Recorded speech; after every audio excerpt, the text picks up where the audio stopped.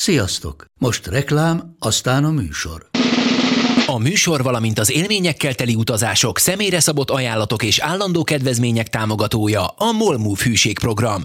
Nyisd meg a MOLMOVE appot, a profilodba belépve add meg a Totalcar promóciós kódot és tankolj MOL Evo és Evo Plus üzemanyagjainkból 15 forint per liter kedvezménnyel. Ne feledd, a Totalcar promókóddal most még jobban megéri MOLMOVE tagnak lenni. Vége a reklámnak, jön a műsor.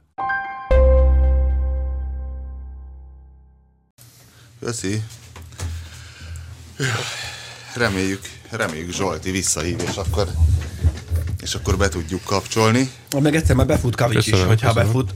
Ha nem, akkor az eszentől nagyon megsértődött. Dehogy sértődött. Miért sértődött volna? Nem szokott olyan. Élete főműve, a támadás 2. Ha nem, nincs itt is, akkor mondjuk egyelőre a támadás 1. Hát de most a 2-es, ez a 2-es lesz. Jó, ez a 2-es lesz, de nem biztos, hogy ez az élete főműve.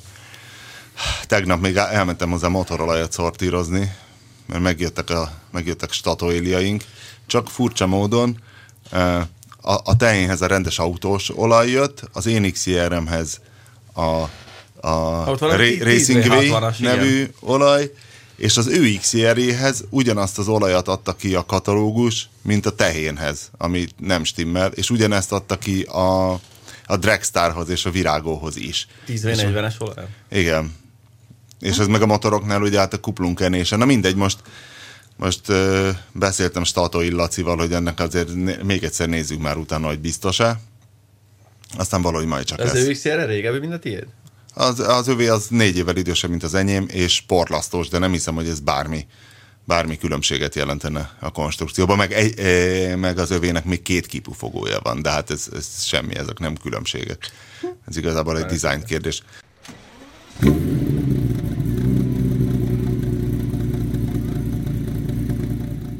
Na mindegy, mielőtt megérkezne Kőbiker, azért köszöntjük az Égéstér 99.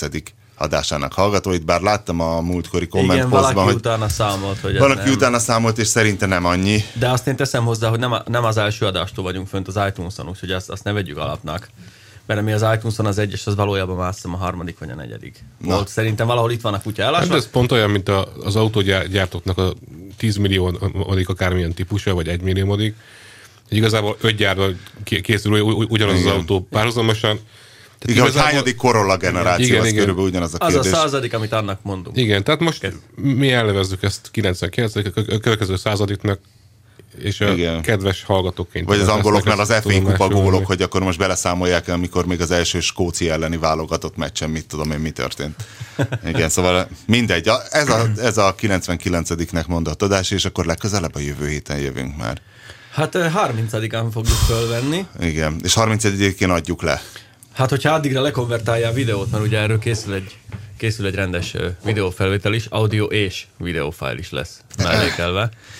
És hát ugye megpróbáljuk, hiszen az Égéstérben az a nagyon fontos szervezőerő, hogy úgy beszélgetünk, kivéve mondjuk, mit tudom én, Zás Danit, aki azért igyekszik nagyon támadhatatlan körmondatokban és jelzőszerkezetekkel kommunikálni. És a Novottibi. És a Novottibi, de egyébként próbálunk egy bizonyos fajta érthető kocsmai stílushoz ragaszkodni, tehát egy úgynevezett emberi nyelvezethez, és a emberi, illetve zárójel kocsmai, vagy perjel kocsmai beszélgetéshez tartozik, hogy hát készültünk, én már lefőztem a 7-es generációjú sörömet, ami szerintem jó lesz, illetve jó lett, én már kóstolgattam, viszont Pista most hozott nekem egy nagyon érdekes Trooper márkájú sört, ami, én nem látom ezen a Bruce Dickinsonnak van ezen bármi Bruce Dickinson felé? Tényleg? Ott van. Vocalist Bruce Dickinson has developed a beer, which has true depth of character, malt flavors and citric notes. Akkor ő is, az én 7-esemben is van lime. Tehát egy fél liter lime-ot adtam hozzá, hogy egy kicsit világosítsam a színét. Megiszod, és Run to the Hills lesz. Jó, az gazdagítja az ízét, az egy jó dolog, bár most én már eljutottam a sörfőzésben odáig, hogy az ilyen nagyon sűrű, nagyon ízes, de az már egy kicsit most rájöttem, hogy tudod, a túl sok a csicsa, és most kezdem egy kicsit káltosítani, tehát egy kicsit cleanesíteni. Nagyon szirupos lett? Igen, most már, igen, tehát egy kicsit ilyen szinte már... Gicses nem, lett a söröd. hogy hívják azt, amit én nem szeretek? Barok. Az angol. Nem, na, mi ez az alapangol sör most? Ez élre gondolsz, hogy melyik? Igen, de az éle, a Guinness, na, egy kicsit az a Guinness-es ilyen bakancstalp íz és szín felé tendál, és én azt kevésbé szeretem. De várj, most az, ami bent van már a hűtőbe, hogy hűl a 30-asra, az... Ez még ez nem olyan. Ez nem olyan, csak közben már egyik-másik, mert össze-vissza kóstolgatja az ember a különböző generációkat, és most egy kicsit majd megint a tisztábbak felé fogok elmenni a jövő évben. Viszont Pista hozta ezt a nagyon szép Iron Maiden sört, aminek a maga a Trooper lemezborító látható, amin Eddie Szörny, ugye a közismert módon a töröttnyelű brit zászlóval a kezében rohan a csatamezőn, és Pista ezt Budán vásárolta. Mennyi volt egyébként? Azt hiszem 900 forint volt. 900? Hát ez reméljük, hogy jó. Annyira nem sok, mert pont tegnap láttam nem nálunk a kisboltban, hogy egy 3 decis Guinness-t adnak már 700 forintért. De a Guinness az nem jó. Az nem szeretem én sem. Nem egy jó sör. Nem igazából, amit azt hiszem ugyanaz a sörfőzde csinálja, én nekem a Kilkenny volt az én piros. Igen. Az volt az, ami inkább bejött, mert a Guinness az tényleg túlzás egy picit. Az sok. Az ilyen szirupos, ilyen összevetve szállt tőle. Viszont hát stúdióban Winkler, Robert, Andróci Balázs, és várjuk még Kőbájkert, aki lehet, hát vagy befut, vagy nem. Ez nálam aki azt mondta, hogy ő végre érdekes dolgokról fog beszélni, úgyhogy most valami történések vannak megint a gym körül, de addig is megvitatjuk ezt az évautója dolgot, mert ez most nagyon forró téma. Igen. És próbáltam már hívni a Total Car szerkesztőségének évautója zsűri tagját, Csikós Zsoltit, aki valószínűleg viszembarkácsol most éppen Mercedes. Onnan már szerintem visszajött. Milyen hülye szóvic. De jó volt, Pista. Véletlen volt. Onnan már szerintem visszajött. Zsolt valahol máshol szenved. Az, amikor Lionel Messi nem közelről lövi rá, hanem messziről? Vajasféle volt? Így. Jó. Szóval ez most a top téma, hogy megvan az a 7 autó, amelyek közül kiválasztódik majd az évautója. Hát igazából a lista így fest, erről szerintem érdemes beszélni, mert most a fene tudja, az itt Csík által mi is képviselve vagyunk, illetve leginkább saját magad képviseli, de aztán... A Csikos mondta, hogy melyikre fog szavazni, vagy titkolja? Nem erről meg nem beszéltünk. Nem beszéltünk vele, de hát nem is lesz már az idén szerintem olyan közelségbe hozzánk, hogy meg tudjuk kérdezni, ma jövőre. Hát van a BMW i3, C4 Picasso. A BMW i3 az egy teljesen elektromos, ilyen családias BMW. Teljesen elektromos, ilyen félig meddig karbonszálas karosszériás. Nagyon megosztó külsejű jármű. De ilyen kis városi méret, tehát ez ilyen. De van belőle range extenderes változat is. Azt hiszem, hogy ígértek belőle range extenderes verziót, és mintha mutogatták is volna, de mintha nem azzal kezdenék a forgalmazását, hanem csak az elektromossal. Mindegy, felolvasom a hetet, aztán majd... Várjál, és emlékszem, hogy azt hiszem a Pap Tibi vezette ezt, és ő mondta, hogy valami rettenetes ára lesz, hogy próbálták nagyon olcsóra venni, és nyilvánvalóan vesztenek minden egyes darabon nagyon sokat, de hogy mégis ilyen 10 millió fölött van, és nem valamiért nagyon... 12-re valami ilyesmi dereng nekem is. De azt hiszem már előre elvaladva nagyon sok, úgyhogy ez egy... De igazából a BMW logó van rajta, tehát sokkal könnyebb eladni ezt, mint egy Mitsubishi i-t. Ez egy hipster cucc. iMU. Ez egy hipster cucc, amit szerintem venni fognak, mert venni fogják. Nem lehet Miu, mert szimpla V van a végén szerintem. De így sokkal jobban hangzik. Jó. Na, mondom akkor, mik a lehetőségek. i3, C4 Picasso, Mazda 3, S-klasse, Peugeot 308, Octavia, Tesla Model S. Te vezeted az új Octaviát, nem Pista? Hát ha ez az új volt, akkor igen. Igazából nem hinném, hogy egy Skoda még ott tart, hogy az évautója legyen, bármennyire is jó. Most nyilván megvannak ennek a kritériumai, de tudjuk nagyon jól, hogy... Nincsenek meg igazából. Tehát vannak ilyen irányvonalak vannak. A múltkor azt mondta a Csikos, hogy az árérték arány az számítani fog. Hát akkor zárjuk is ki az S-klasszét, meg a Teslát, meg a... Ugyanakkor, hát hány éve volt évautója a Fiat 500? Nem zárnám ki, tehát a Tesla annyira fura dolog, és láttunk mostanában olyat az évautó zsűritől, hogy nagyon fura dolgokat próbáltak be. Hát a Leaf volt. Nissan Leaf volt ilyen fura vadhajtás. Csak tudod, azzal nagyon befűröttek, mert úgy lett az évautója, hogy meg aztán egy fél évig nem lehetett kapni. Szóval Nissan Nem oda lesz, mert bemutatták Európába, és Igen. igazából nagy hype van körülötte, nagyon elektromos, nagyon divatos. Szerintem annak is van esélye. A Pap Tibi elmélete, hogy most nem fognak ilyen range extenderes elektromost, mert több gyártó is beszapadta már az évautója zsűriét azzal, hogy azt mondták, hogy gyártani fogják, többek között azt hiszem az Amperával az Opel, aztán azt mondják, mégiscsak jövőre inkább. De és hogy most már gyanakszanak. Modelles már gyártják, már kapni is, de csak Európában jött az idén. De figyelj, manapság nem, az utóbbi 20 évben nem divat egy drága rétegautónak adni ezt a díjat. Fiat 500.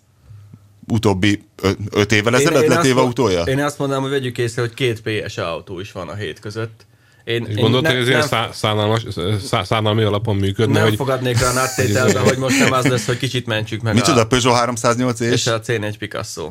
Nem fogadnék rá a áttételben, nem az, hogy kicsit húzzuk ki a franciákat a szárból, mert náluk most nagy a Córesz, ugye tudjuk, hogy a GM is. De nem hiszem, most. hogy nem mikor volt karitatív alapon évautója nyertes? Szerintem soha. De ez nem is karitatív, ez igazából annyi országból, a latin országok tudjuk Csíktól, hogy nagyjából ugyanarra az autóra szavaznak, meg szóval... Nem azt mondta, hogy a déliek? Tehát déli kontra északi? Igen. És akkor ebben a francia az déli? De igen.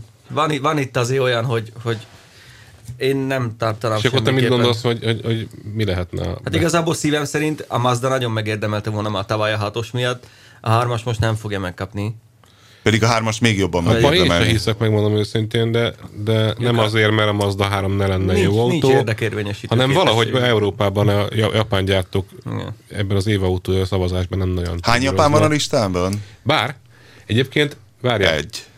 Igazából volt egy gesztus az idén, a japán évautója zsűri megszavazta a Volkswagen Golfot évautójának, amióta a japán évautója fönnáll, azóta először választottak nem belpiacos autót, és külön volt egy... Eurovízió, Eurovízió, tényleg. Ez nagyon gyalázatos. Külön volt egy év importautója kitüntetés azért, hogy a külföldi gyártók ne érezzék magukat kizárva teljesen a versenyből, és most mind a kettőt elvitte a Golf. Jó, hogy a belföldi, a rendes, igazi Oscar-díjat is ő kapta? Igen. És ki kapta az import évautóját? Azt is a Golf, hiszen a Golf egy importautó. Igen. Japánban. Tehát még azt is el tudom képzelni, hogy egyfajta válaszgesztusként most a Mazda 3 megkapná. Figyelj, hogyha valaki megérdemelné, akkor az a Mazda. Teljesen mindegy most, hogy a 6-osé vagy a 3-asé. De az is egy kicsit karitatív évautója díj lenne. Azért megérdemlik. Ők iszonyú nagy változásokon mentek keresztül, és nagyon jó felé ment el ahhoz képest, hogy milyen kicsi gyár, mennyi iszonyú sok pénzt toltak bele. De nem, ez nem csak relatíve jó autó szerintem. Aki eddig találkozott vele, és beszéltünk erről, mind azt mondta, hogy egy jó autó, jól is néz ki.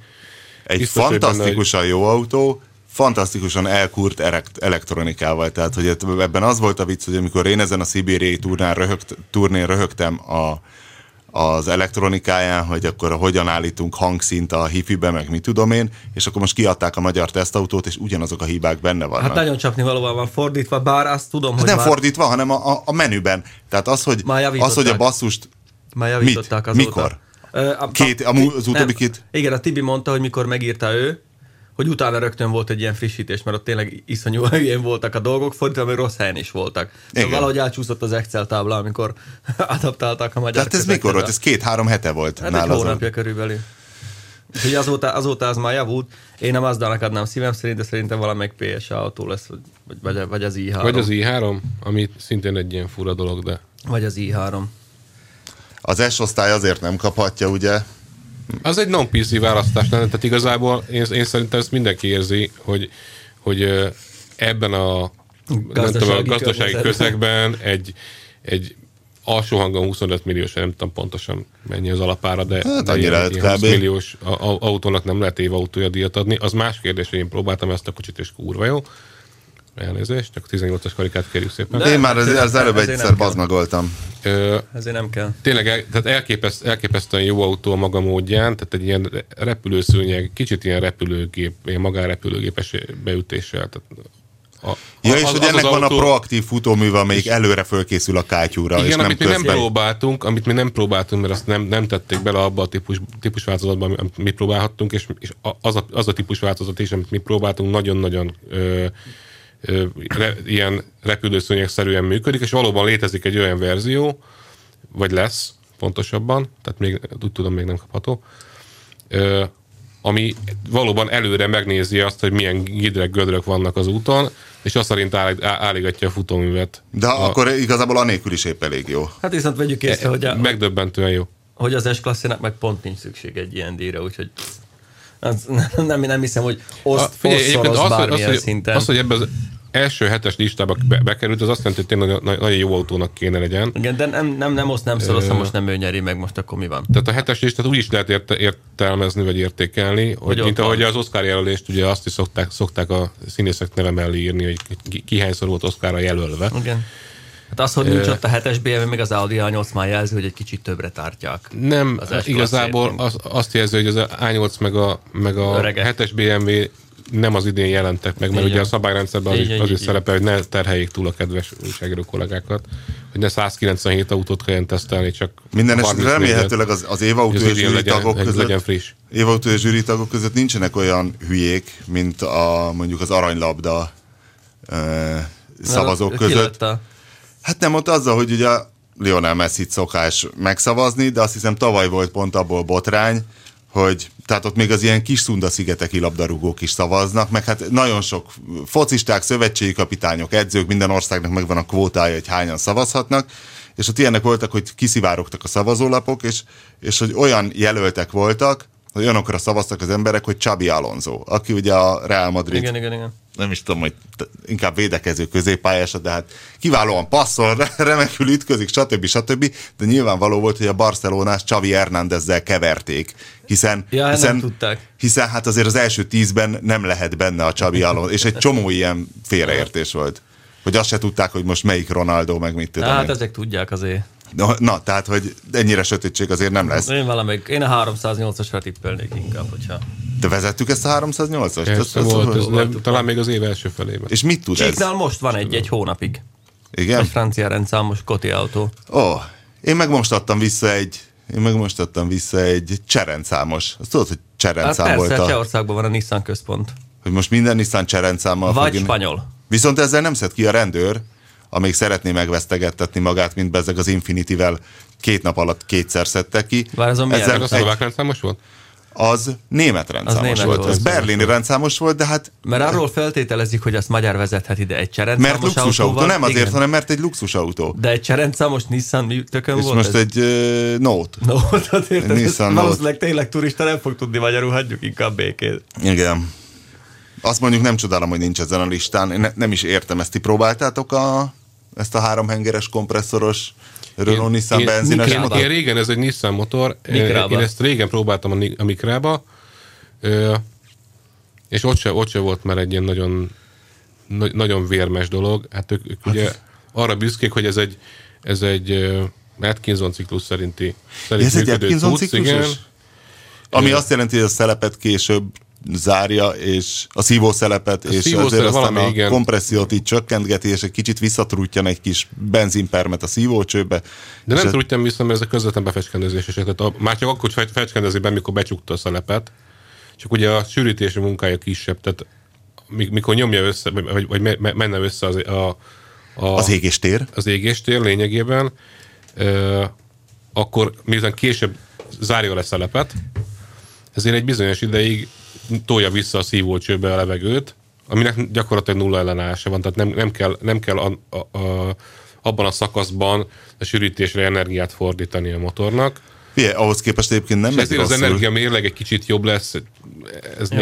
De egy kompresszor ugyanakkor, mert ugye ennek az erősebbik változata a 90-valahány lovas, az kompresszoros. A kompresszor az nem egy tipikusan nagyon rossz energiamérlegű dolog? Ezt akartam mondani, hallgató kedvéért, elmondjuk, hogy ezek a kicsi kompresszoros motorok, ezek nem azok, amik a Mad Max-ben vannak. Szóval ezek ilyen öklömnyi kis kompresszorok, nem azt kell elképzelni, hogy rohadt nagy blowerot virít a géptetőn, ezek ilyen nagyon pici kompresszorok. amik nem is töltönek nagyon magas nyomáson, azt De hiszem 0,7 baron, vagy 0,8-on. Nem lehet. Nekem az erejével nem volt bajom, tehát igazából tök jól lett vele autózni. Csak ronda a hangja nagyon.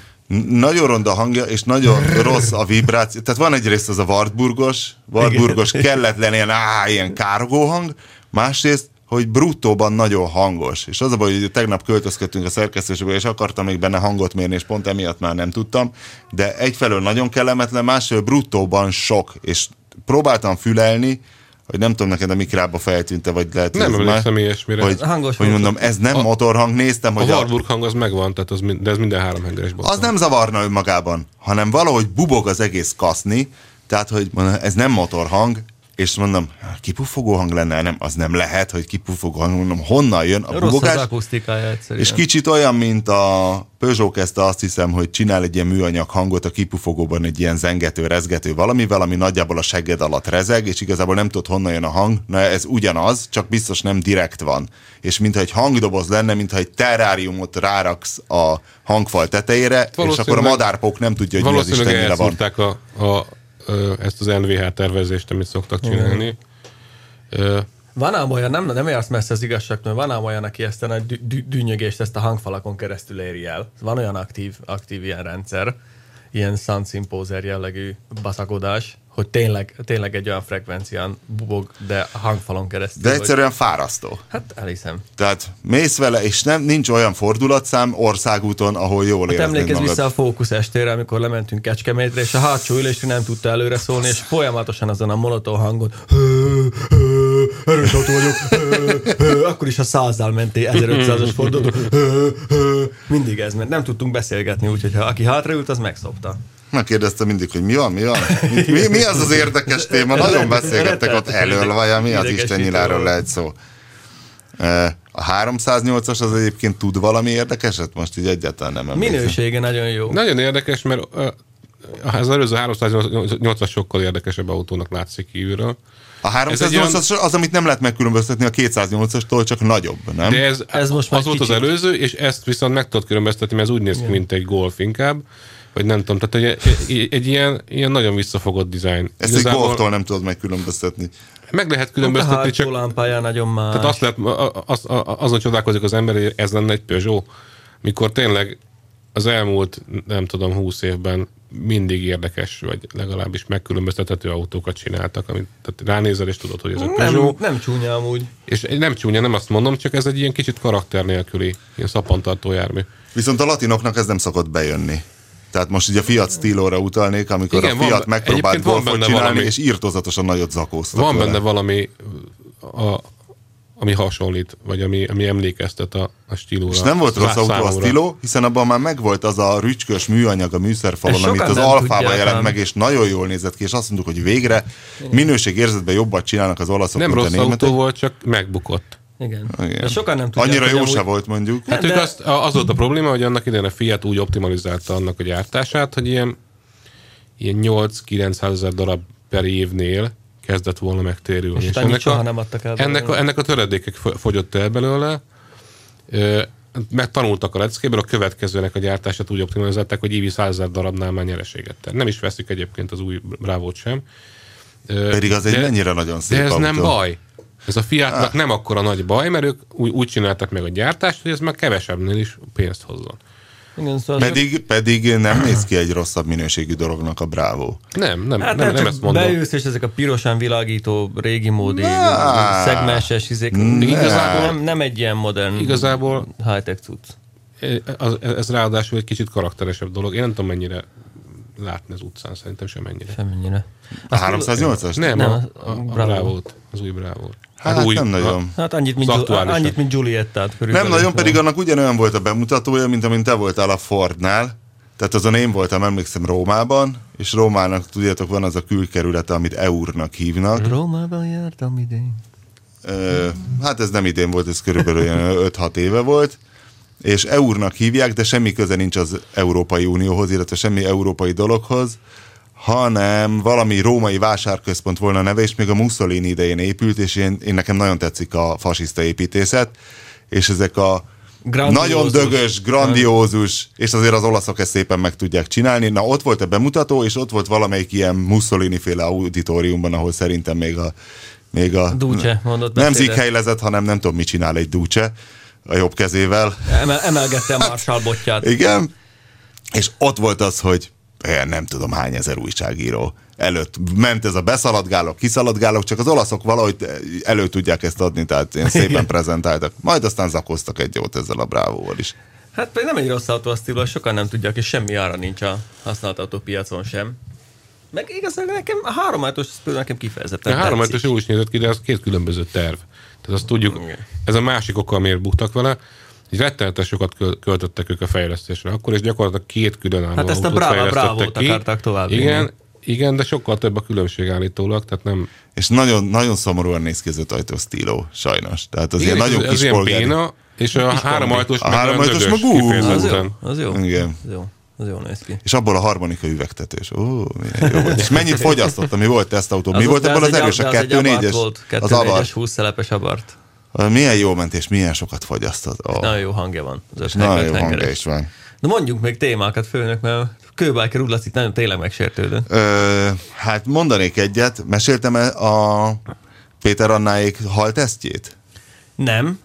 Hogy volt a Távfejes Piccen csináltak egy haltesztet, csak a trollokról jutott eszembe, mert én ugye most a hétfőn jelent meg a BMW 5 GT tesztem, és azzal kapcsolatban láttam, hogy ott a Facebookunkon is többen a védelmükbe vették, hogy hát ez igazából, sőt, hogy ez nem ronda, hanem hogy legyenesen kifejezetten szép. Erre én csak annyit mondok, hogy amikor már Shadowbull is azt mondja, hogy hát ez azért nem szép. Akkor azért... Na. Nekem még csak azt írta, hogy miért mindig őt bántam, és hogy jó, elismeri, a hátulját szokni kell, de közben mire megjelent a cikk, eljutott odáig, hogy nem szép. Hát nem szép. És lehet, hogy jövő héten már simán rondázom. Na mindegy, szóval csináltak egy haltesztet. Szóval Pista. Csináltak egy haltesztet, és összevásároltak mindenféle halakat, tengerítés, édesvízit, csukát, nem tudom, harcsát, pontyot, Tilápia. hekket, talán tilápiát, de a pangáziusz volt a lényeg, hogy volt közte pangáziusz Lehetett venni is. még pangáziusz. Hát lehet, abszolút lehet nálunk venni pangáziuszt, és tudjuk, hogy a pangáziusznak van az a rettenetes hír, nálunk itt a vállalati menzán is. Az a halacska. Azt úgy hívják, hogy halacska, mert ugye olyan rossz híre van. Igen, eredetileg harcsába próbálkoztak, de az nem jött be, mert néhány megkérdeztek, hogy és honnan van ez a harcsa, és hát mondta, hogy hát igen, ez pangáziusz nevű harcsa, igazából tényleg egyébként. A BS cseppgyár szennyvízülepítőjében. És hát, hogy ez egy olyan hal... És aki meghallotta azt, hogy pangáziusz, abban a pillanatban elfordult a pulttól. Tehát. Igen, és ez nem nevezhető egyértelműen sznobságnak, hiszen valószínű tapasztalatokon nyugszik, és ők vaktesztet csináltak, tehát valami sütőzacskóban sütötték meg, én nem tudom, mi ez a sütőzacskó egyébként. Tehát, hogy az volt a lényeg, hogy semmi fűszerezés, hogy tényleg csak a hal Nyersen? legyen maga. Nem megsütötték, de ilyen különösebb fűszerezés nélkül, hogy maga a hal íze. És vakteszt volt, tehát összefogdostak ott gondolom ott a szerkesztőségben embereket, és az lett, hogy a tesztelőknek talán 2/3 vagy 3/4 nem volt hajlandó megkóstolni sem a pangáziuszt, amiről nem tudta, hogy ez a pangáziusz, csak olyan volt az állaga, büdös volt, szörnyű, és aki megkóstolta, az pedig kiköpte, vagy öklendezett, vagy baja lett. De mi nyert? Rendes folyami pisztrán, gondolom. Hát volt valami érdekes hal, nem tudom, a Heck a harmadik lett, és azt meg is állapították, hogy érdekes, hogy a Heck tény. Ennek örültem én, mert én nagyon szeretem a Hecket, és hogy ez szerintem egy alábecsült hal, pont azért, mert olcsó.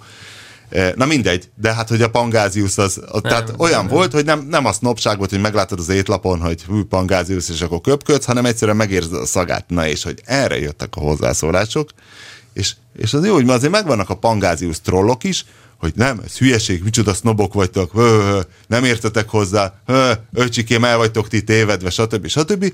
És azt kezdték írni, hogy nem, mert hogyha a pangáziuszt 2 óráig tejben áztatod, aztán utána lemosod citromlével, az elveszi a szagát. Engedjétek meg, hogy ezt a fasságot ne is kommentáljam, mert a halat mindenki tudja, legalább 1,5 órán át sóban kell tartani, hogy kiszívja a húsból a vizet. Ez is ott egy ilyen teszt szempont volt, hogy melyik mennyire eresztette a vizet. Utána szépen ruganyos lesz, nagyon frankó, pisztrángnak hasába teletömöd almával, megspékeled békönszalonnával, és 20 perce beteszed 150 fokra a sütőbe, olyan lesz, mint a máj. A legfinomabb lesz. Mint a máj. Nagyon finom, de zsír. Nagyon zsír. Nagyon Nem finom. biztos, hogy szeretnék máj jellegű halat. Nagyon finom, csak a pisztrang. Nagy horgász vagyok, de nem szeretem a halat enni. Egyedül a pisztrangot. Nem szereted a halat enni? Én a szálkával baszakodni nem szeretek. A pisztrangot azt És hiszem. a hek? Azonban nincs szálka. Azt eleszem, azt megeszem. Én úgy szeretem, én a baszakodást a szálkával nem szeretem, de ezt, hogy citromlébe még sóba kell, 1,5 óra. Ennyi az egész. Kár, hogy a Csikós nem hív vissza, mert akkor végre hallhatnánk valamit a véleményéről, hogy mi lesz ezekkel az évautóival, hogy melyik lesz belőle az évautója. Addig viszont kénytelen leszek megkérdezni, Pista, szerintem, bár lehet, hogy az Asztúr is olvasta, Thor Heyerdahl megvan? Tudom, hogy ki az. Thor Heyerdahl a norvég antropológus volt, igazi megasztárolt a 70-es... Nem ő volt a Rágy, Rá 2? Kontiki. Igen. Hát igen. Mindenféle hajókat épített újjá, hogy kipróbálja, hogy el lehet erre jutni. De hát ez hajó volt. Az hajó volt, igen, papíruszból. Igen. Igen, nem olvastam egyik könyvét sem, mindegyiknek csak a borítóját láttam még annak idején, és elment tőle a kedvem, hogy most kit érdekel az, hogy ezek mennek a vízen, de most valahol levarezoltam a netről ezt a Kontikit, és elkezdtem olvasni, és hogy ott az volt az alapsztori, hogy ő azt hiszem, hogy antropológusként kezdett, aztán közben valahogy szakot váltott, és feltűnt neki, hogy Polinéziában... Kövi, ilyenkor kell jönni, Pajtikám. Biztos vágtad a támadás 2-t, mi? Na mindegy, addig elmondom, hogy az tudva levő volt, hogy Polinézia nem tudom, nagyon sok szigetből áll, viszont minden szigeten, tehát ezek egymással nem érintkeztek már több száz éve, de minden szigeten ugyanazok a mítoszok megvannak, tehát minden szigeten elmondják neked, hogy hát ugyan ott nem voltak ilyen komoly királyságok, de mondjuk ezek a névleges uralkodók vagy törzsfők visszavezették nem tudom hány generációra a családfejüket, és mindegyiknél az ős, aki partra szállt egyszer valamikor nagyon régen, az egy Tiki nevű illető volt, és hogy összeszámolták, és mindenhol stimmeltek a generációk, és hogyha egy generációt 25 évnek vettek, akkor kijött, hogy körülbelül 500 évvel ezelőtt szállt partra Tiki és a srácok, és hogy ez az inka... Tiki széthintette a magját minden szigetre is. Hogy Tiki egész Polinéziában széthintette a magját, igen, egy ilyen 3 európányi területen körülbelül, és hogy ez egybeesik azzal az időszakkal, ami az inka mítoszokban Peruban szerepel, hogy a Titicacatónál volt egy nagy ütközet, amikor az egyik őslakó kiszorította a másikat, véletlenül Tikinek hívták az uralkodót, és hogy az még úgy végződnek a mítoszok, hogy és a tenger felé elmenekült. Hát akkor az lehet, hogy ő volt.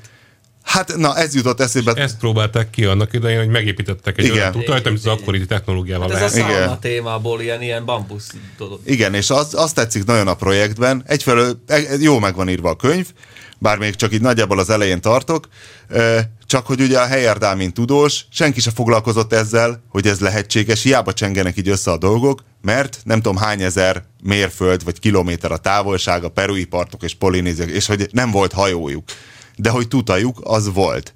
És hogy akkor bebizonyítsa, ezért aztán 1940-valahányban, nem sokkal a háború után, ugye összehozta ezt a projektet, és az a nagyon vicces, hogy mennyire könnyedén sikerült ezt összehozni, de úgy, hogy azt hiszem, hogy 6 ember kellett a tutajra, és hogy volt jelentkező tengerész is, de azt nem vették föl, kizárólag amatőrök lehettek. Köztük volt 2 olyan katonatársa Heyerdahlnak, akivel a második világháborúban még az egyik egy német csatahajó elsüllyesztésében segédkezett, hogy valami kéményben kuksolt, és onnan adott rádiójeleket, meg egyéb kalandos történetei voltak. Olyan sok német csatahajó nem volt, ami elsüllyedt. Volt a Graf Spee, volt meg a Bismarck nagyjából. A többit azt kikötőbe lőtték szét. Na, egy kikötőben lőtték szét, igen. Arról adta az információkat, hogy ebben a Bergeni, vagy nem tudom melyik. Ja, lehet olyan volt. Na mindegy, szóval ez szép, hogy vagy tengerre szállsz egy tutajon, és nem viszel magaddal tengerész, mert az csalás, hiszen a Tikiéknek se volt tengerészük. És el is jutottak oda. És el is jutottak, igen. És azóta se veszik komolyan, azt hiszem, a tudományos világ. Tehát azt mondják, hogy oké, de rálegyintetek, mert ez nem elég tudományos, hogy ott sodrodnak egy ilyen balzafa borzalommal. Ők megcsináltak, nem az íróasztal mellől fejtegetnek. Na, gyere Kavics, mondja. Hogy állsz, Köbi? Sziasztok, elkéstem. Azt hiszem, a 2014-es egyik fő projektem az lesz, hogy vásárolok egy karórát. Az az egyik terv. Nincsen. Figyelj, egy pulzusmérőset kéne azért. Nem, sokkal jobbat találtam erre ki. Kifejezetten hőmérős karóra kell. Tudod miért? Mert mikor az ember motorozik, az nagyon zsír. Iron Maiden sör, csak egy baja, hogy nem alkoholmentes. Szóval... Ez miért baj? Miért baj? Hát én nem iszom alkoholt. Semennyit? Én sem. De nem kell alkoholt, én is sört kell inni. Kicsi alkohol van benne. 4,9%. Ez egy egész normál alkoholszint. Hát ez egy elv, tudod. De te miért nem viszed be a szervezetbe a szeszt? Az nem Figyelj, egy te még nem szilvesztereztél kőbájkerékkel. Ott tudod, mi van? Kóla, Fanta, de valami ilyeneket bűnöztetek ott, és pizza. Ez volt a nagy röfögés. Kólát iszol? Nem. Akkor mit ittatok? Amikor ott volt Spárta Attila. Fogalmam nincs. Lehet, hogy ők itt a kólát. Lehet, hogy De én nem iszom kólát, mert a kóla az árt a versenynek. Szóval az a lényeg, hogy azért kell hőmérős óra, mert ha motoroztok, akkor 2 dologra lehet kíváncsi. Az egyik az, hogy mivel hideg van mondjuk télen, és akkor nagyon vagány vagyok, tudni akarom, hogy én hány fokban motorozom, ezért kíváncsi vagyok, hogy mi a hőmérséklet, vagy az időt akarod tudni, és vannak ezek a nyilvános órák, ugye, hova egy digitális verzióban ehhez a kőbiker baj, ezt pár napja panaszolta nekem, igen. Az, hogy ha az időre vagyok kíváncsi, akkor biztos, hogy a hőmérsékletet mutatja. Igen. Hogyha meg a hőmérsékletre, akkor biztos, hogy az időt, és amíg a látómezőmben van, tudod, piros lámpán állok, megvárom, hogy vált, elindulok, már forgatom a fejemet, még mindig nézem, hogy mikor vált át, de biztos, hogy nem fog átváltani. Ez a hőmérő Murphy, igen. Igen, ez a hőmérő Murphy, és ezért hőmérős órát fogok venni, és akkor nem az lesz, hogy 12 De azt nem csapja be a testhőd? Úgy tudom, hogy nem. Úgy tudom, hogy nem. Menetszél nem hűti le jobban? Az nem baj, hiszen a menetszél az a megfelelő hőmérséklet. Megkérdeztem erről ki más, mint Kati Bélát, aki ugye óragyűjtő, múltkor Béla jött. Óragyűjtő Kati Béla? Ja, ő szereti az órákat. A múltkor, amikor kint voltunk Amerikában, akkor ő vett 5 darab órát, hozzá 3 cipőt. Hiszen rosszul megy a bolt. És a múltkor meg találkozok vele hétvégén, azt mondja, vettem egy órát, nem volt drága, 160 000. A lényeg az, hogy megkérdeztem a Bélát, hogy neki van-e hőmérős órája, mert akkor legalább úgy meg tudnám mondani, hogy ez most csal-e, vagy nem csal, vagy pontos, vagy nem, és azt mondta a Béla, hogy ő nem tudom. Mert hát ő nem nézi az órán az időt. Hanem az csak úgy tetszik. A márkajelzést. Tehát azt ő nem számolja, vagy erre nem használja az órát, hogy az időt megnézni, hanem ez egy ilyen image termék. Divatcikk. És hány percnél tartasz a vágásban? Konkrétan azt nem tudom hány percnél tartok, de a probléma az, hogy... Pista már felkonferált, hogy a támadás 2. Mondtam, hogy mindenki az. Nagyon sajnálom, hogy nem mehetek el, de tényleg családdal húzunk. Annyira nem kéne reklámoznunk, hogy ma kiderült, hogy teltház van. Úgyhogy le kellett állítani egy eladást. Az hány jegyet jelent? Figyelj, 2 vetítést. 450 fős. 400? Hogy csinálja ezt? De miért nem csinálsz 2 vetítést? Kiderült közben, hogy Nyíregyházán lesz egy másik, de nem akarom még egy Budapestit összehozni, mert túl sok macera van. Hát de nem az van, hogy itt lenne tele? Lehet, nem tudom. Hát és hogy fér el az a sok kigyúrt hegyomlás? Lehet, hogy mindenki 2 jegyet vett, és akkor 2 székre ülnek, és akkor csak felennyien vannak. De van egy ilyen moziterem, ami így bérelhető, mert láttam, hogy olyan valami olyasmi. Ma már minden moziterem bérelhető. Gyakorlatilag örülnek akkor a... Csikós. A Koti tagunkat felhívtuk, hogy... Hello Marv! Hello Winkli, hívtál? Köszönjük a visszahívást, igen, az Égéstér stúdiójában vagyunk, és amennyiben ráérsz egy 5 percre, az évautójáról szeretünk volna megkérdezni, hogy BMW i3 C4 Picasso, Mazda 3 S-osztály, Peugeot 308 Octavia vagy Tesla, illetve hogy most van-e valamilyen deklarált szempont az évautójánál, hogy tehát van-e árértékarány, néznek-e, fosnak-e az ilyen nagyon új technológiától, hiszen átverték őket többször is gyártók nemrégiben, szóval szivárogtathatsz-e ki valamit, mint kotitag? Szivárogtatni nincs mit, mert ez nem egy ilyen titkos dolog, tudod. Ugyanazok a szempontok, mint szerintem az utóbbi 5 évben bármikor voltak. Tehát, hogy az innováció az egyik fontos szempont, a másik meg az árérték arányosság. És akkor utána jönnek még a többiek, a takarékosság, a design, a vezetési élmény, tudod azt te is a többit. Szokásos tesztelői szempontok. A 2 kiemelt, mondom, az innováció és az árértékarány. Hát figyelj, az érdekes, hogy például egy Tesla az tud árértékarányos lenni, hogyha belegondolsz, mert nyújtja egy 5-ös BMW kényelmét, meg vezethetőségét. Nagyon kevés 5-ös BMW van, ami jobban megy nála, és kerül mondjuk 25-30%-kal többen, mint egy 5-ös BMW, viszont rohadt drága bele az akku. És ugye az akku az nagyon, nagyon nagy részét jelenti az autó értékének. És ahhoz képest, hogy ott van benne az a tök drága akku, az a 25-30%-os felár, az nekem nem tűnik soknak. Tehát hunyorított szemmel még azt is mondhatnám rá, hogy az is belefér a kritériumokba. pont az évautóján ez mindig probléma a zsűri tagságában felmerül, hogy kicsit jobban átlátható direktívákat kéne adni a tagoknak, hogy mi szerint kéne választani, de nincsenek jó átlátható direktívák, pont azért, hogy színes legyen a választ, és ne kössék meg az emberek közé. Tehát kicsit így hunyorítanak egyet, és azt mondják, hogy nyugi, valamit válasz, hallgass a szívedre, eszedre, amit van, arra. Csikító, hallasz? Pityesz vagyok.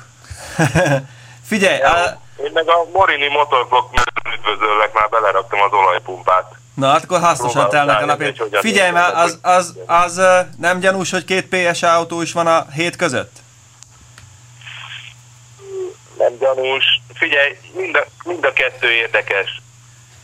Peugeot 308 az tök jó, a C4 Picasso tök jó. Hát ezt ti is ültetek bennük. Jó, te nem szereted ezt a kis kormányt, én meg nagyon, de nem veszünk most itt össze. De azt leszámítva azért mind a két kocsi elég kívül nincs egy olyan, hogy most osszunk valamit a franciáknak is, ha már akkor a Córesz náluk? Nem. Szerintem nincs. Ami lehet, az az, hogy ugye a PSA az mindig nagyon ott toporog az évautója díj körül, tehát ők nagyon próbálnak úgy tenni, hogy mindenki megismerje az ő általuk évautójának ajánlott autókat. Tehát konkrétan nálam volt már egy C4 Picasso magánban, tesztautón kívül egy hétig, és most van nálam egy Peugeot 308. De ettől mondjuk én nem fogok jobbat adni egyiknek se, tehát nem is tehetem meg, mert ott lesz a nevem mellett, hogy mire szavaztam. Na ez az, hogy nyilvánosak lesznek úgyis a szavazólapok. Megmondod, hogy melyikre szavazol? Nem tudom. Tényleg nem tudom.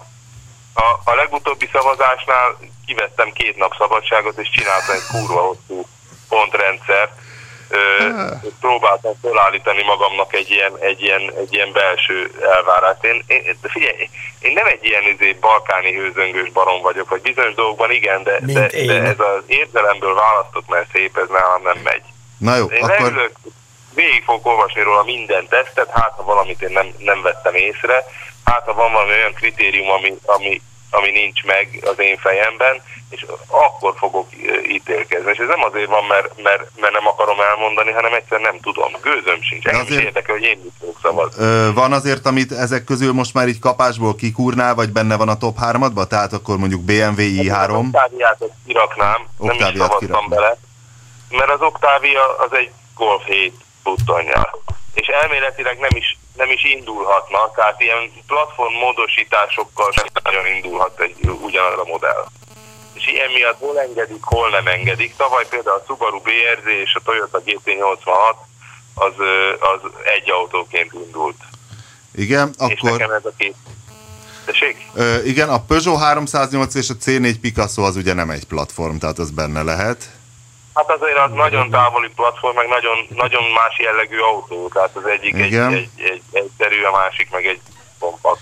Az S-osztály a Mercedes új bálnája, annak teremhet valami babér, vagy az már az asszúr arra esküszik, hogy szerinte ez nagyon nem PC üzenet volna a világ felé, hogyha egy luxus autó nyerne? Nagyon nem PC. Emlékezz vissza, hogy az olajválságnál volt egy Mercedes 450 SL évautója 74-ben, amikor tüzöngött az olajválság, és mindenki azt emlegeti az évautója legnagyobb blamájának. Tehát ezt nem minden, hogy most bekockáztatják. Más kérdés, hogy igazából még az is belefér hunyorítva, mert olyan funkciókat hoz, és olyan hihetetlen kis fogyasztással, olyan döbbenetes menést, meg mindent tud, hogy tényleg az lenyűgöző az autó, de nem hinném, hogy az lesz. Jó, a BMW i3-at... A Peugeot 308, a Mazda 6. Mazda 3? Na, és akkor... A Mazda 3, a Tesla talán, legalábbis az elég magasra, nem lesz évautója, nem. De a BMW i3 még talán lehet. Csak hát tudod, hogy az elektromos autókkal kétszer is megégette magát ez az évautója. Akkor viszont lehet, hogy a Mazdának van jó esélye, nem? Mert szerintünk annak is karitatív alapon járnak. Ezek között fog ott billegni de tudod, hogy én milyen hülye vagyok, tavaly azt mondtam, hogy a Mazda 6 lesz szerintem az évautó, és még az első 10-be se került. Sokak szerint az. Igen, és mi is nyert tavaly? Golf. Ja, golf. A golf. Jó, de a golfban végül is is egyet lehetett érteni. Tényleg, és az Asszúr azt mondta, hogy most van egy ilyen érdekes nyitás, hogy, hogy a japán évautója zsűri megszavazta Japánban évautójának a golfot. És hogy akkor ez most ilyen eurovíziós alapon lehet-e viszonzásra számítani? Nem mondod, én ezt nem tudtam. Jó. Hogy megnyerték az év importautóját is, és a nagy díjat is, tehát évautója lett Japánban a golf.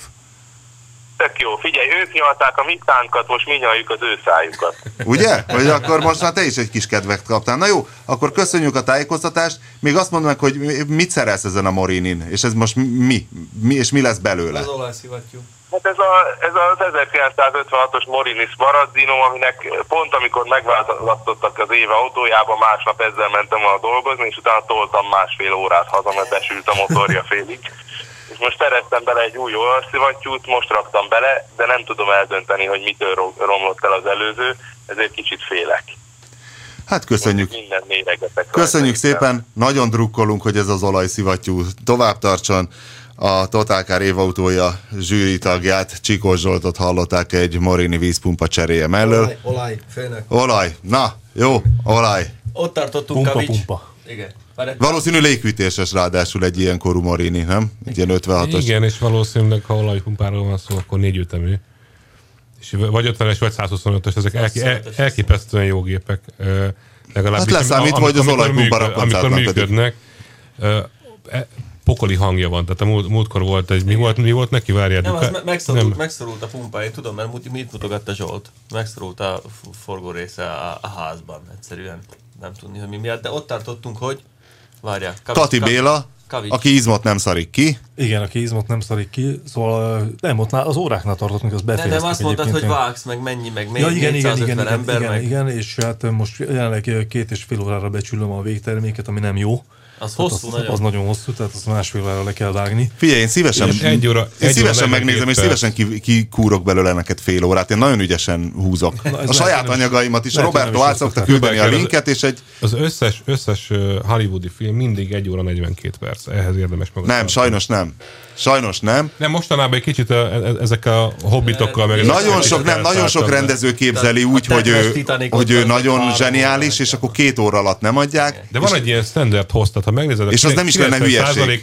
És addigra fáradsz el egyébként. És az volna a jó. Igen, és mindig fölösleges, túlforgatják. Itt volt például mi volt most ez a film, amit a District 9 rendezője csinálta. Neil Blomkamp, ez a nem Elysium, vagy... Na, az egy tök jó film lett volna, ha kivághatok belőle 30 percet. És az is 2 óra fölött lett, és az is, hogyha 1,42, akkor egy tök jó film, akkor megadom rá a 9 pontot. Mondjál belőle, mert most néztem nemrég. Elysium, azt hiszem, az, hogy csinálnak egy ilyen luxus lakóparkot az űrben a föld körül.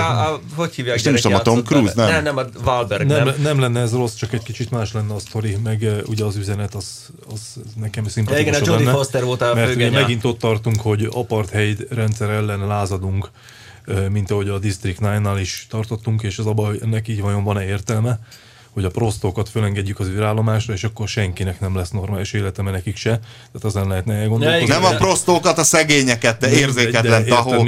A luxus lakóparkodban a nápátával a fejed fölött. Beteg volt a kislány, meg kellett gyógyítani a gyógyítógépbe. Ezt nem értem én sem, miért faszén nem lehet egy gyógyítógépet küldeni a földre. Mert ott nagyon sok az ember, tehát ott nagy túljelentkezés. Ugyanez. Tehát befekszenek egy perc a gyógyítógépbe. Tehát ez van, Pista, itt is most Magyarországon is így van. Tehát, hogy az ilyen magasabb szintű orvosi ellátást nem kapod meg. Az úgynevezett ingyenes egészségügybe. Hát ezt mondom. Amiről itt szó van, ez a... Tehát a szegény beteg kislány az nem kapja meg a luxus lélegeztetőgépet, amitől meggyógyulna. Igen, csak nem kéne azt az illúziót kelteni az emberekben, hogy mindenkinek minden jár és teljes egyenlőség van, mert nincsen, azt el kell fogadni. Az embereket, hogyha behintjük azzal, hogy totál szocializmus van, és mindenkinek mindent meg kéne kapnia, akkor nem lesz törekvésük arra, hogy előrébb jussanak. Valakinek sikerül, van, akinek nem. Itt van például a különbségeket. Nézd, a Kőbáker harcol a szocializmus ellen, most már mindenki azért szívja a vérét. Tegnap ezen panaszkodott, miközben az olajokat szortíroztuk. Küldenek még 4 liter és akkor racing weight. Akkor úgy meg lesz a matek? így már megvan a matek, akkor lesz 4 liter felesleges olajunk, csak azt mondom, hogy a te XCR-edbe, én mondtam, hogy ugyanaz. Azt mink átvesszük majd a feleslegeset, jó lesz a shotgun megeszi. Na mindegy. És akkor tényleg autóolaj kell a Dragstárma meg a Világóba. Ezt mondta, hogy megnézte a nagy netes norvég áfor katalógus, de azt mondta, hogy kérdeztem, hogy van egy ember, aki egy norvég illető, akitől és mondta, hogy megkérdezi a norvég illetőt is. Mert elképzelhető, ugye a fordulatszámra ugyanaz, ezeknek a fordulatszámtartomány ugyanaz, mint egy autóé, teljesítményszint ugyanaz, ami különbség lehet, az a kuplung. Az a kuplung, de hát ez majd ki fog derülni. Szóval ezen van kiborulva Kőbiker, hogy amikor indított a termet, akkor szétszórt boldogtalannak ilyen kedvezményes bérleteket, és hogy most már képzeld el, ezekkel visszaélnek. Hallottam, hogy volt nálad szívják a vérét. Két hülye, aki egy jegyet akart, vagy 2 helyet akart egy áron. Olyan dolgok is vannak, hogy bejött egy, nem akarok hülye picsát mondani, de mindegy, értitek, hogy miről van szó. Elosztjuk kettővel, hiszen tudjuk, hogy a Kőbiker mondja, akkor képzeljenek el egy átlagembert. Nem hiszem, hogy átlagemberről bejött a terem, és megkérdezte, hogy ez hány szintes ez a terem. Mondtad neki, hogy 3.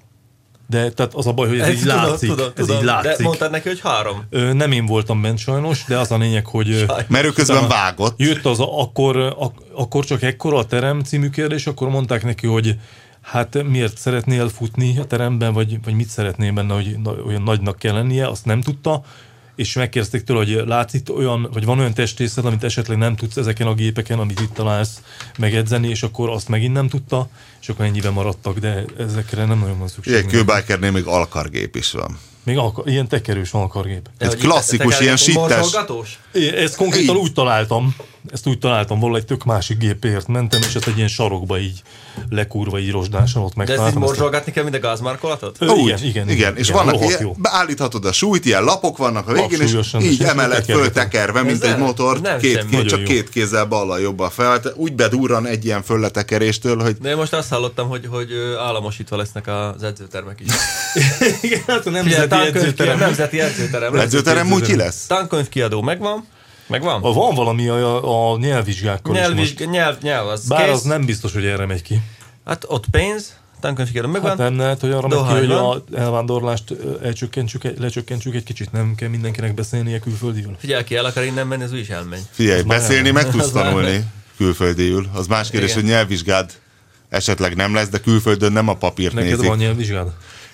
Képzeld el, hát most úgy néz ki, hogy megvan a 2-es szintű mandarin. A Simplified Chinese. Ja, a mandarin. Nem, nekem nincs nyelvvizsgám. Úgyhogy lehet, hogy elvándorlok Sánkhájba. Jártam nyelviskolába Ausztráliában, ahol nagyon érdekes autók vannak, erről már beszéltünk. Így van. És a túloldalon van a kormány. És rohadjanak meg, ott előbb volt parkolási rendszer, mint nálunk, és nagyon drága, de ott nagyon-nagyon szigorúan veszik azt, hogy 1 órás parkolózónában vagy, és hiába fizetsz, ha jelölgetik valahogy az autódat, tudják, hogy 1 órával többet álltál ott, és $63. És az nagyon csúnya. Én nagyon beszívtam, amikor Sydneyben voltam 1 évig, mert Sydney nagyon nagy, és autóval jártam be a Citybe, ott volt a nyelviskola, konkrétan a Harbour Bridge-nek a tövében, ott a felhőkarcolós részen. Hát nekünk annyira nincs meg most a Sydney Harbour Bridge. Az a nagyon ronda híd, ami Sydneynek a jellegzetessége, az a Harbour Bridge. Operaház is ott van 200 méterre. Meg ott van ez a Nagy jellegű acélviadukt, vagy mi a tököm. Az a Harbour Bridge. Az? Az a Harbour Bridge. Az egy igen ronda híd szerintem, és ott egy ilyen ACL nevű nyelviskolába jártam, ahol egyébként olyan nyelvvizsgát adnak, amit 2 helyen nem fogadnak el. Magyarországon? Meg ott. Tehát ennyi. Tehát szart se érsz vele, az egy nagyon jó fejlett iparág Ausztráliában. És akkor hogy választottad ki ezt a nyelviskolát, hogyha ezt tudtad, hogy kellett a vízum. Ennyi. Tehát de miért nem egy másik nyelviskolát választottad? Mindegyik nyelviskola ilyen. Ja. Ott aztán, ha valaki Ausztráliába akar menni nyelvet tanulni, akkor az a lényeg, hogy IELTS tesztet kell Ausztráliában szerezni. IELTS 6.5-tel be lehet vándorolni már, szerintem meg ha többi pontot megvan. De a dolog lényeg az, hogy ott egy csomó haszontalan iskolát csinálnak, azért, mert ugye apunak sok pénze van, elküldi Ausztráliába a gyereket. Ugye most már új kormányzó lett ott, meg új most nagyon, nagyon kitisztítják ezt a részét, nem lesz annyi bevándorló, tudom, mert a ismerőseim most jöttek de itt pont az a lényeg, hogy ezek olyan iskolák, amit nem tudsz használni, nem tudsz vele bevándorolni. Kapsz egy tanulóvízumot, nagyon figyelnek rád, ha nem jársz be iskolába, akkor jön a rendőrség, kitoloncolnak a francba, tehát nagyon figyelnek ezekre a dolgokra, és olyan képzettséget kapsz marha sok pénzért, ami otthon se jó, meg Ausztráliában se jó. Az egy nagyon jó iparág náluk. De majd most. És hát az a lényeg, hogy én autóval jártam, mert én először egy Rockdale nevű helyen laktam, ami onnan azért jó messze van, és ott autópályák vannak ugye bent kvázi a városban, ez Sydney nagyon nagy, ilyen amerikai jellegű a dolog, és rá kellett jönnöm, hogy hülye ötlet volt autót venni. Egyrészt azért, mert egyszerűen nem lehet parkolni, ha parkolsz, akkor 1 órás zónon, óránként át kell állnod máshova, és marha drága is, plusz az ausztrál autóm is marha szar volt, de hát erről már talán beszéltem igen, egyszer. ezt már meséltem, igen. De akkor legalább közösségi közlekedés van?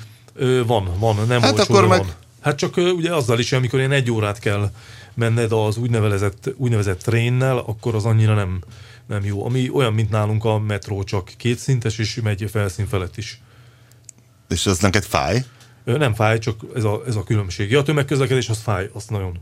Tehát az nekem egyetlen egy luxus dolog van. Nem szereted a hozzád préselődő embereket? Az egészet nem szeretem, ha néha tömegközlekedés kell. Miért egy kicsit egy mellizmot ugráltatsz, és akkor halomra dőlnek, így nem? mint Dogbo. Hát nem tudom, hogy az-e a jobb, vagy az, hogy ez a szokásos szageffektet nyomod, amit itt szoktak sokan, és akkor így elkerülnek nagyobb ívbe.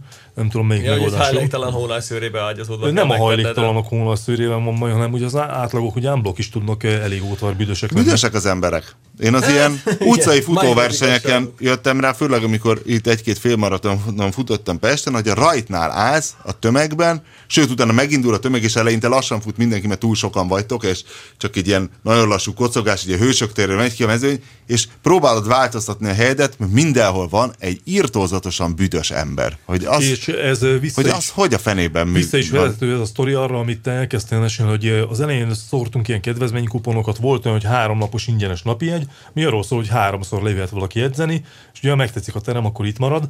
Na ezek a marketing trükkök annyira váltak be, hogy az égvilágon senki nincs, aki így került ide a terembe, hanem ezeket így elhasználták. De most megjelent egy srác, akinek volt egy ilyen 3 napos ingyenes bérlete, körülbelül 1 éve már nem adunk ilyeneket, ez gyakorlatilag a nyitás környékén volt csak, és a srác lejárt ezt a 3 napot, és nem jött soha többet, viszont rohadt büdös volt mind a 3 alkalommal.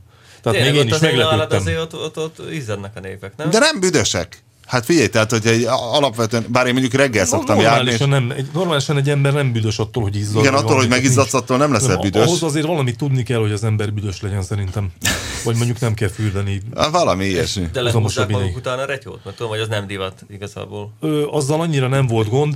Hát Kővájkernél a legszebb, akárhányszor ott pisálni kell az edzőterembe, és föl van írva, hogy ne szarj a piszoárba, különben meghalsz, vagy valami, és addig életemben ilyen nem jutott eszembe, hogy ilyet lehetne csinálni, neked és az ott egyfolytában ezt kísért, hogy milyen lenne, tudod, a Kővájker, hogy megpukkad, de itt diszkreten belekullantanék a piszoárba. Hogy most már tudjuk, hogy te, ha ilyen történik, akkor tudjuk, hogy te voltál. Hát nem, ez bárkinek eszébe juthat, ha fölé van írva, hogy nem merészeld. Ezt azért kellett kiírni, mert volt már ilyen? Nálunk nem, de ugye azért én ismerek egy-két edzőt. Miért nem azt írod ki, hogy nem merészelj a piszoárban hajat mosni, abból legalább kisebb baj lenne, és ugyanúgy kísérten az is, tilos, a fenébe. A csaptekergetés az a mániájuk, hogy ugye ott akarnak vizet vételezni, és akkor tekergetik a csapot. De hát az nem véletlenül rövid az a csap, hogy ne lehessen vizet vételezni, mert ez ilyen ANTS kérdés, mert nem is akarok belemenni. De az tök jó, hogy vizet akar eladni a Kővájker, tudod, a az a másik, hogy ebből szeretnék. Nekem nem kell tekergetni a csapot, én egy ilyen jó Audis termoszt rakok alá. És az a lényeg, hogy ilyenkor eltörik a vízvezetéket, és akkor tök jó, mert csöpök ki. De egyébként a melléhúgyozás az van. Hát ez jellemző. Remegő kézzel és szerinted kik azok, akik jellemzően mellé húgyoznak? A nők. Nem, a kínaiak. Azt honnan tudod? Olyan kicsi a cerkájuk. De egyből mész a kínai után cseppvizitet tartani? Nem látják mások ennyi. És szólsz neki, hogy hey Bruce Lee, nézd csak sárga nem tudunk vele mit csinálni, tehát most nem bizonyítható dolog, kamerát nem fogunk elhelyezni. De hát a kínaiak azok érdekesek. Meséltem a kínai tagunkról, aki hátrafelé megy a futópadon, meg ilyenek meg. De azóta azon gondolkoztam, tehát így van, mintha mondjuk ez a keverőpult lenne a futópad, akkor megfordul arccal a fellépő része felé, és úgy fut hátrafelé, hogy... Igen. Lehet, hogy lefelé fut? Nem értem én sem. De ő 200-al Google például. 200 kilóval Google. 1 centit. Az igaz? Tehát így megrogyasztja a lábát, és ennyi. Tehát ezzel valójában ne kéne ugye googolni. Igen. Vízszintesig minimum. Tehát az ő googolási teljesítménye valójában kb. 50 kiló, de azért küzd vele. Ez melyiknek a kutyái vannak, a kis kutyák, amik engem mindig megtámadnak a liftben? Ezt becsülni kell mindenképpen. Abszolút egy kitartó, 2-szer edzeni naponta.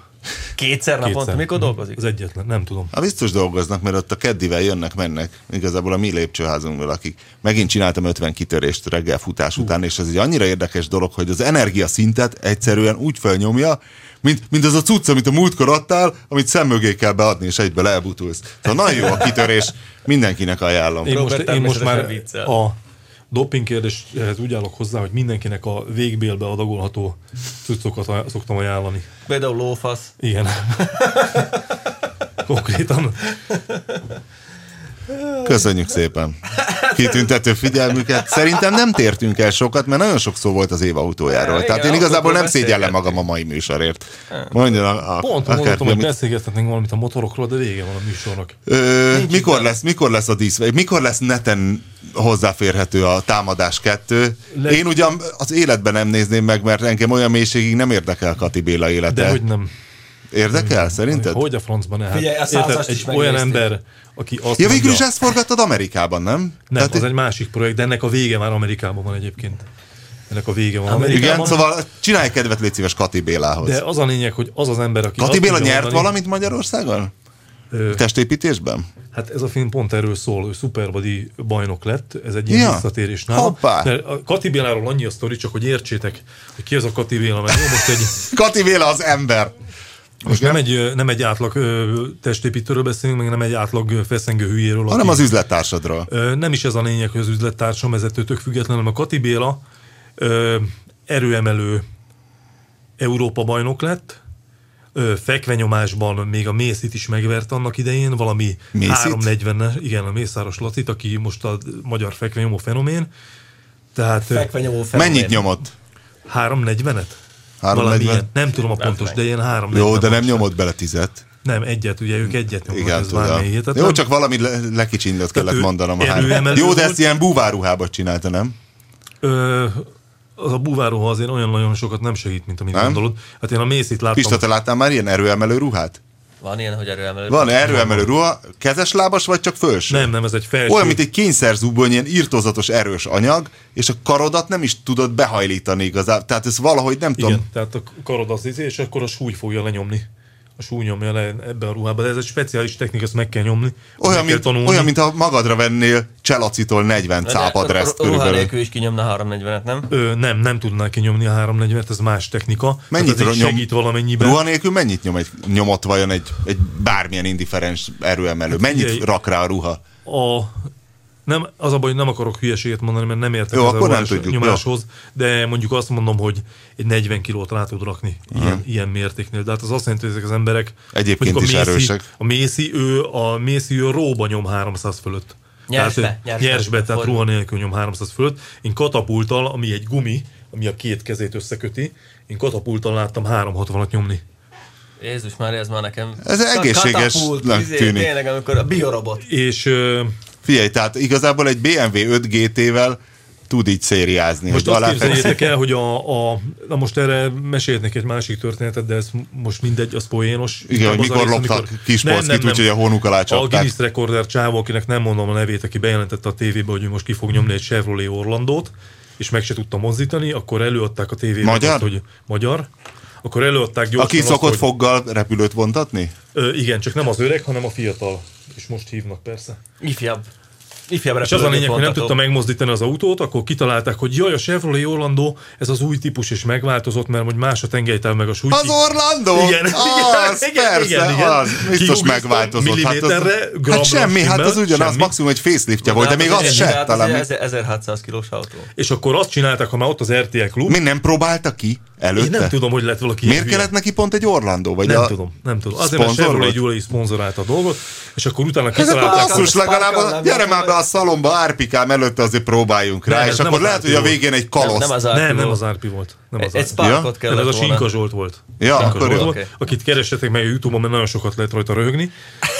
Na és utána akkor kitalálták, ha ott az RTL Klub, akkor csinál egy másik Guinness rekordot, és elhúzott egy személyautót hámmal. Tudod, ami így rád van kötve, és így mész előre, és húzod. De hát ez nem egy személyautót, amire azt mondták, hogy Guinness rekord, mert hát nem látszik itt a képen, de valójában itt egy kicsit így emelkedik itt az út, és hogy senki nem húzott még ilyet. De hát én szoktam tolni kézzel olyan autókat. Hát nem, én láttam a BS-ben egy 10 éve valamelyik magyar saolinos csávó herével húzott el egy autót. Na, az igen? Arra azt Igen. mondod, hogy... Meg olyat csinált, hogy rácuppantott egy ilyen magdeburgi félteke Weitlingot a hasára, és azzal állítólag az nagyon nehéz, hogy egy kifelé húzza a hasadat, hogy az ott már valami irtózatos, és azzal húzta, az állítólag Guinness rekord volt, igen. mert az úgy nehéz. Amit akartam mondani Kati Béláról, Hámmal basszus, mi elhúzzuk, hát nem? Nem, hát persze. amikor én megismertem, ti elhúzzátok egyébként simán.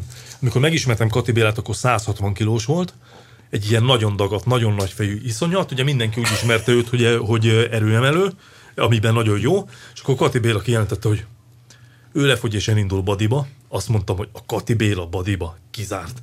Tudtuk, hogy egy állat, meg hogy fanatikus, de azt mondtuk, hogy ez kizárt, hogy ő ezt megcsinálja.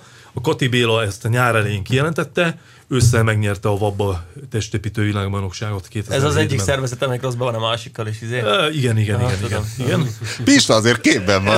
Abszolút. Improvizál bármikor. Az IMDb van rosszabbban mindenkivel, és a többi szervezetet még nem érdekli. Ez a Joe Waiter féle. Igen. És az a lényeg, hogy Hoppá! mindent tudok is. Valamikor én. És Ben? Ne viccelj. És Ben Weider? Ben Weider, az a bátyó. Igen. Na és akkor Béla ezután, hogy testépítő világbajnok lett, meg szuperbadi bajnok abban az évben, Ja, Liheni összes. azután gondolta, hogy ott egy kicsit erős emberkedik. Az erős ember, az tudod, a kőgolyó, meg ez a történet. Fekete Laci. Na, fedett pályás magyar bajnok lett erős emberben. Mert van, hogy nyitott pályás, meg fedett pályás? Béla? Van, igen. Akkor ő egy ilyen kétéltű. 3 éltű, mert előtte ugye fekvenyomó Európa bajnok volt. Várjál. Fedett pályás, erőember. Ja, hogy az erős ember, az más, mint a fekvenyom. Ugolásba, felhúzásba, fekvenyomásban nagyon jó volt, utána testépítő világbajnok lett, és utána megverte a magyar élmezőnyt erős ember versenyen. Kövi, mégse vállalom, hogy lehúzok belőle 30 percet, az annyira eszenciális lehet, hogy még én a nagy metélő se tudnék. Hát ezért lesz az 2,5 óra, érted? Zárt térve messzebbre viszed a betonkoffert? Vagy Igen. Nem fúj a szél. Ezek iszonyat, hát gondolom tudod miért volt ez fedett pályás, mert valószínűleg télen volt. Ennyi. És különben megfagytak volna a versenyzők. És akkor ilyen kétkaros farkas cipelés van. Ezt a dolgot, az erős emberkedés, mert leszakadt a bicepsze. Hát verseny. Jó, a bicepsze, Jay Cutlernek is hetente leszakad. Igen. Ja, na erről eszembe jutott egy motoros vonatkozás. Vannak ezek a különböző... De nehéz elköszönni. Ezt muszáj elmondanom, mert Erdős Csabáról van szó. Erdős Csaba egyébként, itt testépítőként, tehát láttam róla ilyen filmesztelenül feszegető képeket, nem néz ki rosszul, de csábokám. Hát már 15 éve is jól nézett ki. Tehát igazából... Csaba ő egy sportember. Ő nagyon jó motoros, dragstereket épít, egy félelmetes figura. Én amikor a Csabát megismertem 15 évvel ezelőtt, ő már akkor is egy legendás csóka volt. Tehát ő egy nagyon-nagyon nagy arc ebben az egész motoros autós témában, és plusz menetes sportoló is, egészségesen táplálkozik, minden oké. Egy tiszta ember. Igen, egyetlen egy ő baja nem szemez egy órát egy tilápia halommal, mint egyetlen egy baja van a Csabának, hogy most kitalálta ezt a street workout nevű hülyeséget, ami ez a divatos, hogy ez a négerek a mászókán edzenek, hogy mindenki lássa őket, és akkor tudod, ez a fegyencedzés. Ez a Palm Beach. Fegyencedzés, meg ez a többi baromság. A Muscle Beach az megint egy más téma. Nem, mert ott rendes cuccok vannak, ott egy edzőterem ki van költöztetve. És képest én pont egy ilyen street workout forgatást láttam ott a Muscle Beach-en, ott kizárólag beszívottak annak. Tehát ott a Muscle Beach-en ott mindenki füvezik, és így gyökkettővel mozgatják a súlyokat. És Amerikában vagy a magyaron? Nem, az amerikai. Igen? Nem, a magyar az... De hát ott beszívva hogy lehet gyúrogatni? Ott hát úgy. Egy gyufás dobozt nem raksz a felvételeket. Na és ott pont láttam egy ilyen forgatást, hogy street workout speciális, fejen állva, fülön lógva, csinálom a tolózkodást edzés közben, azért megcsináltak 10 ismétlés közötte volt fél óra pihenő, de nem is ez a lényeg, hanem ezt elkezdte csinálni a Csaba, és ezzel elérte azt, hogy leszakadt mind a két bicepsze, mind a kettő egyszerre. Tehát én azért mondom mindenkinek, ezeket a divat hülyeséget nem kéne feszegetni. De olyankor mi van? Leszakad a bicepszed? Visszavarják. Na de várjál, per pillanat, az van, hogy jaj. És akkor nem bírod felemelni a kezed? És akkor így föl van pöndörödve, igen, nem? Föl hogy van akkor pöndörödve, és nem túl jó érzés. Csattan egyet, föl van pöndörödve. Neked szakadt már le? Hála Istennek nem, de nem is fog menni. De nem csinálok ilyen hülyeséget. Kövi az kis súlyokkal nyom végtelenben nyúló szériákat. Focizás közben szokott ilyen lenni, hogy egy testépítő elmegy focizni. Spárta Attilának focizás közben szakadt le a bicepsze.